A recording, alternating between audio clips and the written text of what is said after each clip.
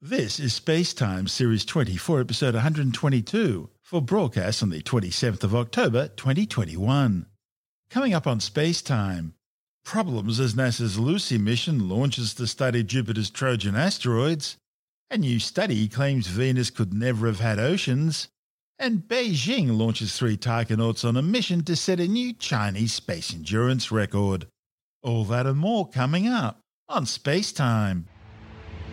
Welcome to Spacetime with Stuart Gary.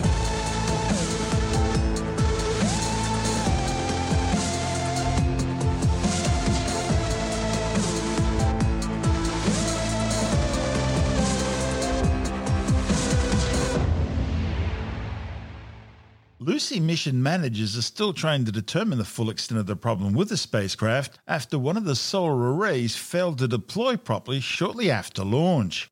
Telemetry from the 1,500-kilogram probe suggests that only one of the 2 solar arrays fully unfurled and latched, the second array only partially opening and failing to lock into place.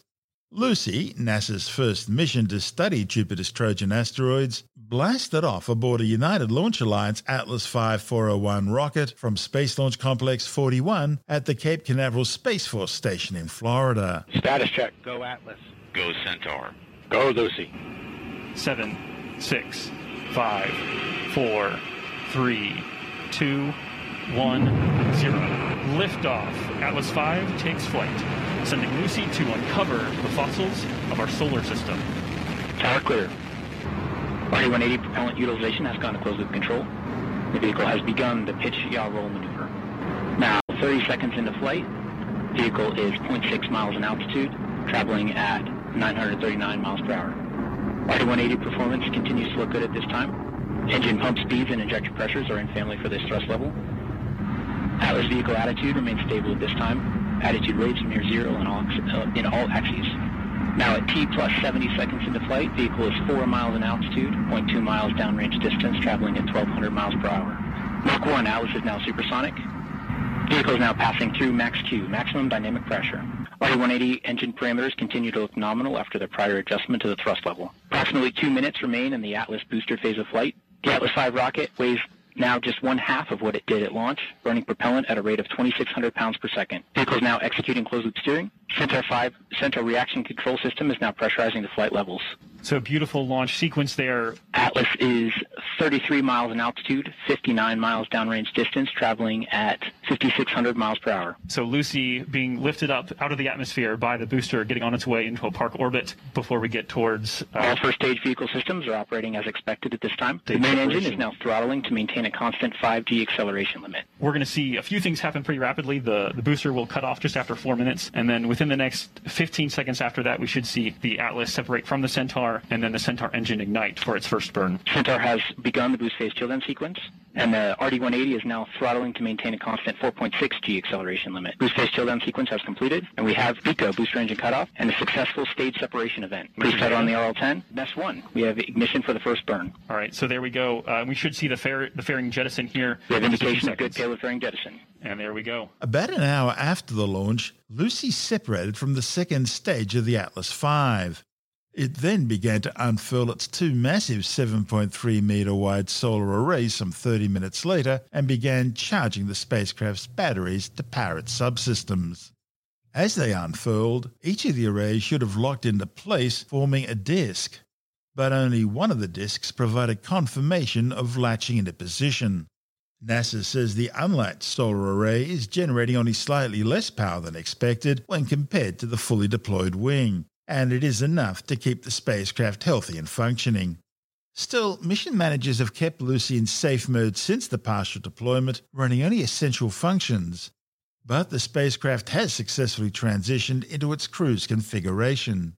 This mode increases autonomy of the space probe as it moves away from the Earth.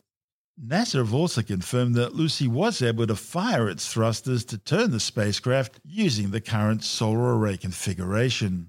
This solar array issue has forced NASA to postpone the deployment of the instrument platform, which contains the spacecraft's science payloads, including its cameras, a thermometer, and an infrared imaging spectrometer.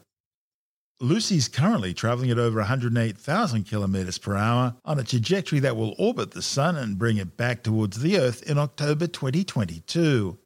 That'll be the first of 3 gravity-assist flyby manoeuvres of the Earth. Over the next 12 years, these will slingshot the spacecraft, allowing it to rendezvous with and fly by 1 main belt asteroid and 7 Trojans. That'll make Lucy the first spacecraft in history to explore so many different asteroids. The second gravity-assist flyby of the Earth in 2024 will send Lucy past the inner main belt asteroid 52246 Donald Johanson, which is named after the discoverer of the 3.2 million-year-old Australopithecus hominid fossil Lucy, which was found in Ethiopia in 1974. The spacecraft is named after the fossil because, like Lucy, which provided clues about the origins of early humans, the spacecraft will provide scientists with new clues about the origins of the solar system's planetary bodies. In 2027, Lucy will arrive at Lagrangian L4 Trojan Cloud, which orbits about 60 degrees ahead of Jupiter as Jupiter orbits the Sun. There, it'll encounter 4 Trojan asteroids. Trojans are asteroids which orbit 60 degrees ahead and behind a planet as it orbits around the Sun. These locations are known as the L4 and L5 Lagrangian points. Lagrangian points are named in honour of Italian-French mathematician Joseph Louis Lagrange, who was working on the general three-body problem in orbital mechanics.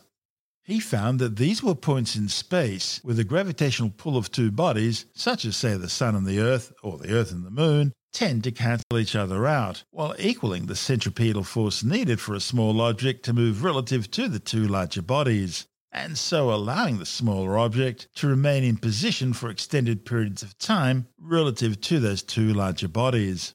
There are 5 Lagrangian points, known as L1, 2, 3, 4 and 5. L1, 2 and 3 are all located along a single line connecting 2 bodies. Again, let's use the Earth and Sun as the example. L1 is between the Earth and Sun. It's often used by spacecraft needing uninterrupted views of the Sun, such as SOHO, the Solar and Heliospheric Observatory satellite. The L2 position is on the opposite side of the Earth to the Sun. It's home to the Planck spacecraft and will soon also be home to the James Webb Space Telescope. That's because it's ideal for astronomy as spacecraft are close enough to communicate with the Earth and can keep the Sun, Earth and Moon behind the spacecraft for solar power while still providing a clear view of deep space for telescopes. The L3 position is located on the opposite side of the Sun to the Earth. And because the L3 point's always hidden from the Earth by the Sun, it's become popular in science fiction as the location of a hypothetical second Earth. And as we mentioned before, the L4 and L5 positions provide stable orbits around 60 degrees in front and behind a planet's orbit around the Sun. And that's where Jupiter's Trojan asteroids are located. After the L4 flybys, Lucy will swoop back past the Earth in 2031 for a third gravity assist. And that'll fling it to the L5 Trojan Cloud, where it will intercept another asteroid in 2033. Now, technically, the 12-year mission will end following that interception. But at that point, Lucy will be in a stable 6-year orbit between the L4 and L5 clouds. And assuming the solar panel problem isn't too serious, a mission extension is possible. Lucy's scientific payload includes a panchromatic and colour visible imager and infrared spectroscopic mapper that'll be used to measure silicates, ices and organics on asteroid surfaces. There's also a high-resolution visible imager to provide the most detailed images of the surface of the Trojans, a thermal infrared spectrometer to study the characteristics of these asteroids, providing their composition and structure of surface material. And there's a radio science experiment to measure the mass of each asteroid using the spacecraft's radio telecommunications hardware and high-gain antenna to measure Doppler shifts. This report from NASA TV. The Lucy mission is going to fly past 7 asteroids in 12 years with 1 spacecraft. We are going to an amazing variety of objects with this mission. And it's really almost pure luck that allowed us to get as many rich targets as we are. Literally, the planets were aligning to allow us to do this mission. The Lucy mission is named after the Lucy fossil, the Australopithecus fossil that was discovered in the 1970s in Ethiopia. And just like the Lucy fossil transformed our understanding of hominid evolution, the Lucy mission will transform our understanding of solar system evolution. Trojan asteroids are an interesting population of small bodies that are left over from the formation of the planets, and they lead or follow Jupiter in its orbit by roughly 60 degrees. If you just look at the gravitational attraction of the Sun and Jupiter and put something exactly 60 degrees in front of Jupiter, it's stable forever.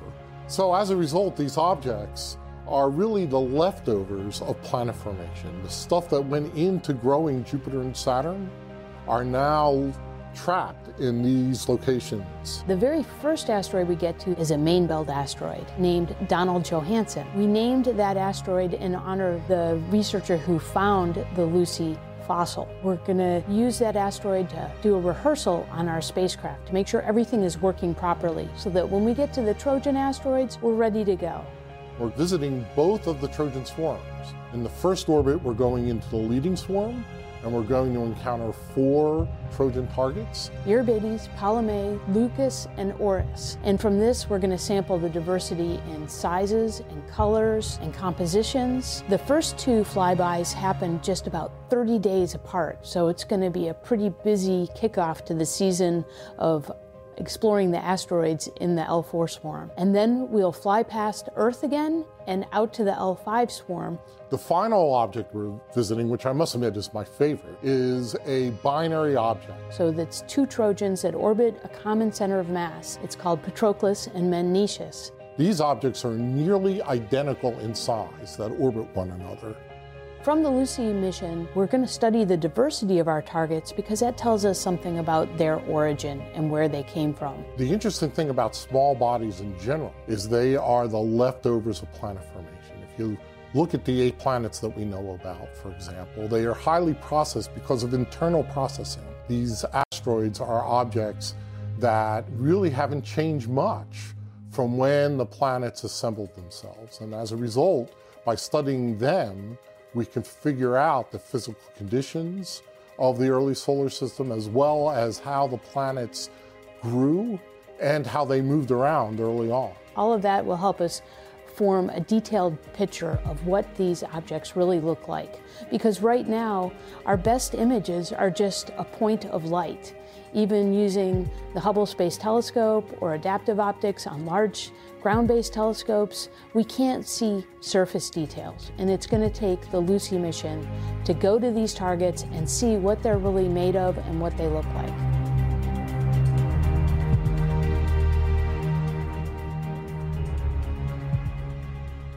And in that report from NASA TV, we heard from Lucy Principal Investigator Hal Leveson and Deputy Principal Investigator Kathy Alkin from the Southwest Research Institute in Boulder, Colorado. This is Space Time. Hey, don't forget you can help support our show by visiting the Space Time store for a huge range of promotional merchandising goodies. There's all sorts of things from jumpers and t-shirts through to caps and aprons. There are coffee mugs and stickers. There are coasters, neck chains, key rings, bags, and even water bottles. Just go to Spacetime with Stuart Gary and click on the shop button. Still to come, a new study claims Venus never had any oceans, and China's Shenzhou 13 spacecraft successfully docks to Beijing's new space station. All that and more still to come on Spacetime.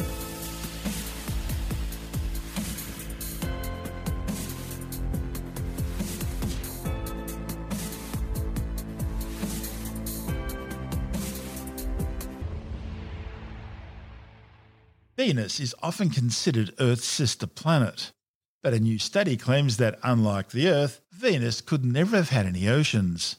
It's all very puzzling because Venus and Earth are both the same size and mass. They were formed in the same part of the solar system, under similar conditions, and out of the same materials. Yet, while Earth is a habitable world where life thrives, Venus can only be described as a hell planet, with temperatures hot enough to melt lead, surface pressures 100 times higher than on Earth, a thick carbon dioxide atmosphere, and sulfuric acid rain. This, however, may not always have been the case. You see, previous studies have suggested that Venus may once have been a far more hospitable place, with its own liquid water oceans. However, this new study in the journal Nature claims atmospheric temperatures on Venus simply never got low enough for water in its atmosphere to condense to form raindrops, which could then fall onto the planet's surface. Instead, water remained as a gas in the atmosphere, and Venus's oceans never formed. The study's lead author, Martin Turbot from the University of Geneva, says the high temperatures meant that any water would have been present in the form of steam, sort of like a gigantic pressure cooker. The findings are based on sophisticated three-dimensional computer models of the Venusian atmosphere, similar to those used by scientists to simulate the Earth's current climate and future evolution. The authors studied how the atmospheres of the two planets would have evolved over the past 4.5 billion years, from the time when both worlds still had molten surfaces, and whether oceans could eventually have formed through this process. To form oceans, the temperatures of a planet's atmosphere would need to decrease enough for water to condense out of the atmosphere and fall as rain over a period of several thousand years. This is what happened on Earth. However, although we know the Sun was at least 30% fainter then than what it is now, this still would not have been sufficient to reduce early Venus's temperature to the point where oceans could form. Such a fall in temperature would only be possible if Venus's surface was shielded from solar radiation by a thick blanket of clouds. And that's where the problem lies. See, climate models show that the cloud cover would have preferentially formed on the night side of Venus, where they couldn't shield the surface from sunlight because that side's not receiving any. So instead of acting as a shield, those clouds help maintain high temperatures by causing a greenhouse effect, which trapped heat in the planet's dense atmosphere. Now, according to this climate model, the high surface temperatures prevented any rainfall, and as a result, the oceans on Venus were simply never able to form. Interestingly, the simulations revealed that the Earth could easily have suffered the same fate as Venus if the Earth had been just a little bit closer to the Sun, or if the Sun had shone as brightly in its youth as it does now. This is Space Time. If you want more Space Time, don't forget to check out our blog. There you'll find all the stuff which we can't fit in the show. There's loads of images, there are news stories, there are videos, and there's lots of stuff on the web that I find interesting or amusing. Just go to spacetimewithstuartgary.tumblr.com. That's all one word and in lowercase, and that's Tumblr without the E. Still to come, Beijing launches 3 Tigonauts on a mission to set a new Chinese space endurance record, and later in the Science Report, a new study has confirmed that 99.9% of peer-reviewed scientific papers agree that climate change is caused by human activity. All that and more still to come on Space Time.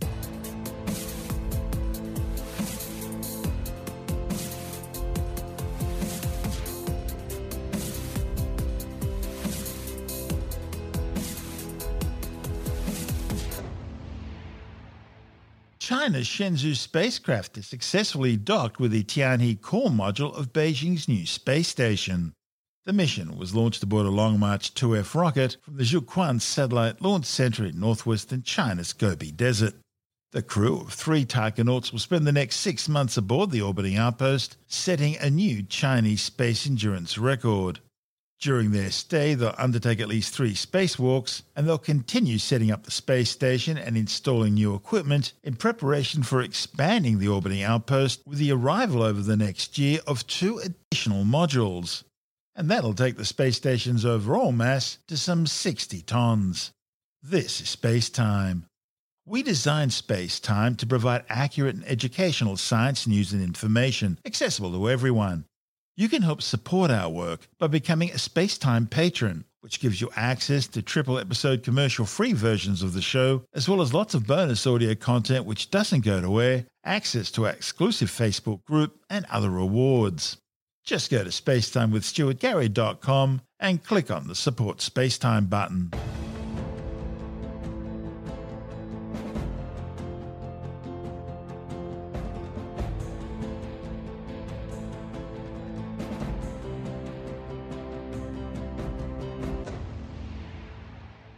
And time now to take another brief look at some of the other stories making news in science this week with a Science Report. A new study in the journal Environmental Research Letters has found that over 99.9% of peer-reviewed scientific papers now agree that climate change is primarily being caused by human activity.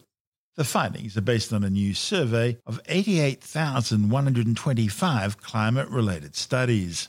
The new research updates a similar 2013 paper which showed that 97% of studies published between 1991 and 2012 supported the idea that human activities are altering Earth's climate. The new study by scientists from Cornell University examined the literature published from 2012 to November 2020 to explore whether the consensus had changed. Still, in spite of such scientific results, many public opinion polls, politicians and public commentators still believe there's a significant debate in the scientific community about the true cause of climate change. In fact, in 2016, the Pew Research Center found that only 27% of US adults believed that almost all scientists agreed that climate change was due to human activity. Scientists have discovered that a previously little understood mass extinction event rocked Africa and Arabia 33.9 million years ago. Previously, the Eocene-Oligocene mass extinction event was thought to have mostly only affected the oceans in what is now Europe and Asia. But a new report in the journal Communications Biology has found that nearly 63% of Afro-Arabian mammal species also went extinct during this event, which was apparently triggered by the Earth's climate shifting from swampy to icy. Scientists looked at fossils from 5 mammal groups, including a group of extinct carnivores called hyaenodonts, 2 rodent groups, including a scaly-tailed squirrel, and a group that includes porcupines and naked mole rats, and 2 primate groups, one including lemurs, the other apes and monkeys. Researchers were able to build evolutionary trees for these groups, pinpointing when new lineages branched out and time-stamping each species' first and last known appearances.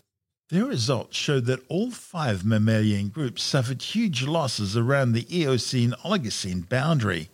And then, over the next few million years, the surviving species diversified and began evolving into new species.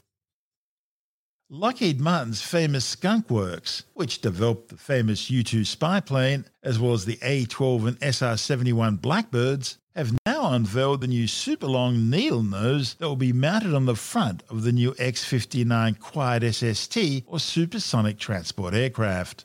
Images released by officials at the usually top-secret Palmdale, California facility show the new nose positioned at the front of the aircraft, showing that it makes up almost a third of the aircraft's total length. The needle nose will essentially shape the supersonic shock waves during faster-than-sound flight, the idea being to quieten the usually loud sonic booms down to more acceptable sonic thumps, sufficiently at least to allow faster-than-sound flight over populated areas. Eventually, supersonic test flights will be undertaken by the new Quiet SST to gauge public reaction on the ground. One of the big problems with Concorde was that it was banned from flying supersonic over land because of the sonic boom, and was therefore only able to spread its wings on the transatlantic routes between New York and London and New York and Paris. Well, it's been a big week in tech, with new product launches by Apple, Google and Samsung.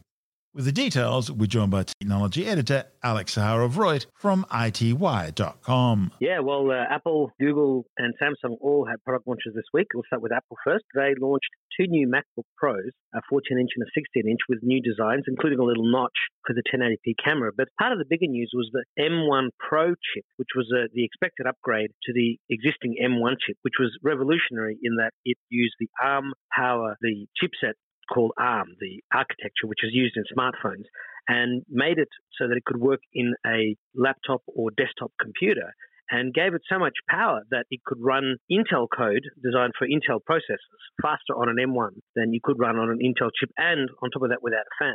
Now, Apple launched the M1 Pro, which introduced more cores and just more of everything. And then they surprised by introducing something called the M1 Max, which was even bigger and better than the M1 Pro, and they did that in the same year. So they've taken what was already an incredible foundation and supercharged it further. They also launched a new AirPod 3. Looks very similar to the AirPod Pro. No active noise cancellation, but the shorter bud. I don't think you'll get the conversation boost. I think that's something that's only available on the AirPods Pro, as well as macOS 12 coming now as well, which will compete with Windows 11 and match the iOS 15, and the fact that Google also has Android 12, got new operating systems all over the place. Now with Google, they launched their new Google Pixel 6 and 6 Pro. Now the 6 Pro is the first smartphone in Australia that can do the mmWave version of 5G. That's the super fast version of 5G that can deliver way faster speeds. The current version of 5G that most people use is not much faster than 4G. But Telstra in a test is getting 3.6 gigabits. That's 3,600 megabits, or 36 times faster than what most people's NBN connections are. And Optus in a test got 4.5 gigabits, and in the lab they got 5 gigabits. Now, it's true to say that they would have had one or two people maximum using those connections at the time, and when you have tens, hundreds, thousands, or tens of thousands of people, the speeds will be slower. Yeah, you'll be slower, but hopefully we'll still be getting gigabit plus speeds. At the moment, if you get 500 megabits on 5G, on a non-mmWave 5G, you consider yourself lucky. And I know that in Canberra, there's a suburb where I had a Vodafone that could access 5G and I was getting 500 megabits, and I had a Telstra phone that was accessing 5G and I was getting 100 megabits. So, there are far fewer people in that area on Vodafone 5G. There's many more people on the Telstra. But nevertheless, Google's the first one to launch the mmWave 5G phone with the Pixel 6 Pro. The Pixel 6 doesn't have that. It's just regular 5G on that.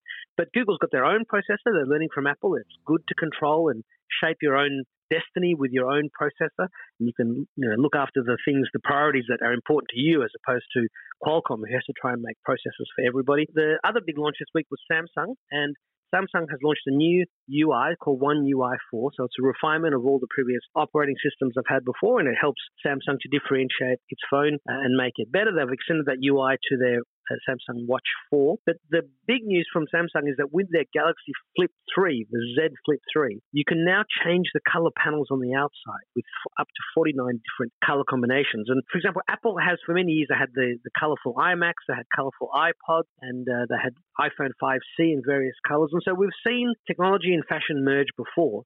But Samsung's trying to take it an extra step further and give you 49 different choices. And so you can really customize the look of your phone to reflect you. And then what they said is that in the future, sometime presumably either later this year or early next year, you'll be able to change those colors again. So you can change the way your phone looks. And I guess it harks back to the old Nokia days when you could have different colored shells for the phones, and it was easy to take those shells off and put them on. The Galaxy Z Flip 3 Bespoke Edition is just a sign that technology has become such an integral part of our lives. It's now part of our fashion sense as well. And Samsung is trying to take advantage of that, and also promote the fact that it has the only mainstream folding phone that is fully up to date. And, whilst you might get a rectangular slab of glass and metal from Apple and Google and everybody else, Samsung's the only one that has the folding phone and the folding tablet. I must admit, I do miss my old Motorola Razr from the olden days. Yes, well, the Razr was an update to the StarTAC phone that they had, would have been in the 90s. And that was the first time they had that phone, which was very reminiscent of Captain Kirk's little communicator. That's right. And the flip phone was then copied by lots of different people. When the Razr came out, it wasn't obviously Razr thin, but it was a very thin design. I actually still have one of the Dolce & Gabbana branded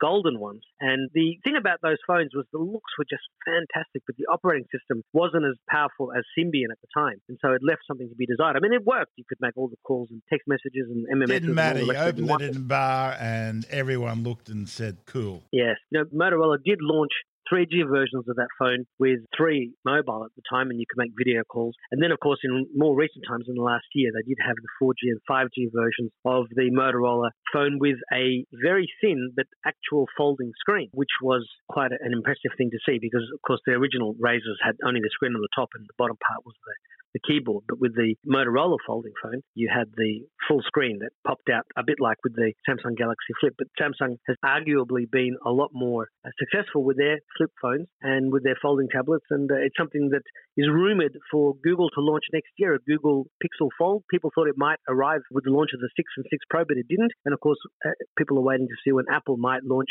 similar technology. That's Alex Zaharov-Reutt from ITWire.com.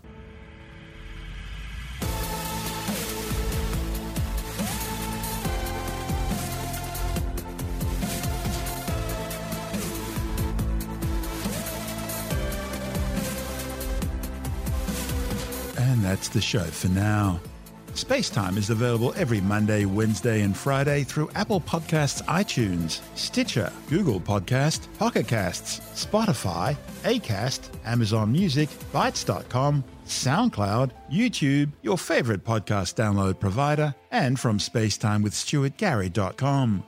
Spacetime's also broadcast through the National Science Foundation on Science Zone Radio and on both iHeartRadio and TuneIn Radio. and you can help to support our show by visiting the Spacetime store for a range of promotional merchandising goodies, or by becoming a Spacetime patron, which gives you access to triple-episode commercial-free versions of the show, as well as lots of bonus audio content which doesn't go to air, access to our exclusive Facebook group, and other rewards. Just go to spacetimewithstuartgary.com for full details.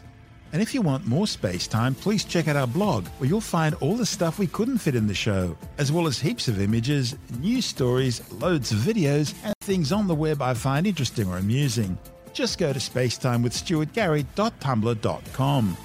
That's all one word, and that's Tumblr without the E. You can also follow us through @StuartGary on Twitter, @SpaceTimeWithStuartGary on Instagram, through our Spacetime YouTube channel, and on Facebook, just go to facebook.com/SpaceTimeWithStuartGary. And Spacetime is brought to you in collaboration with Australian Sky and Telescope magazine, your window on the universe.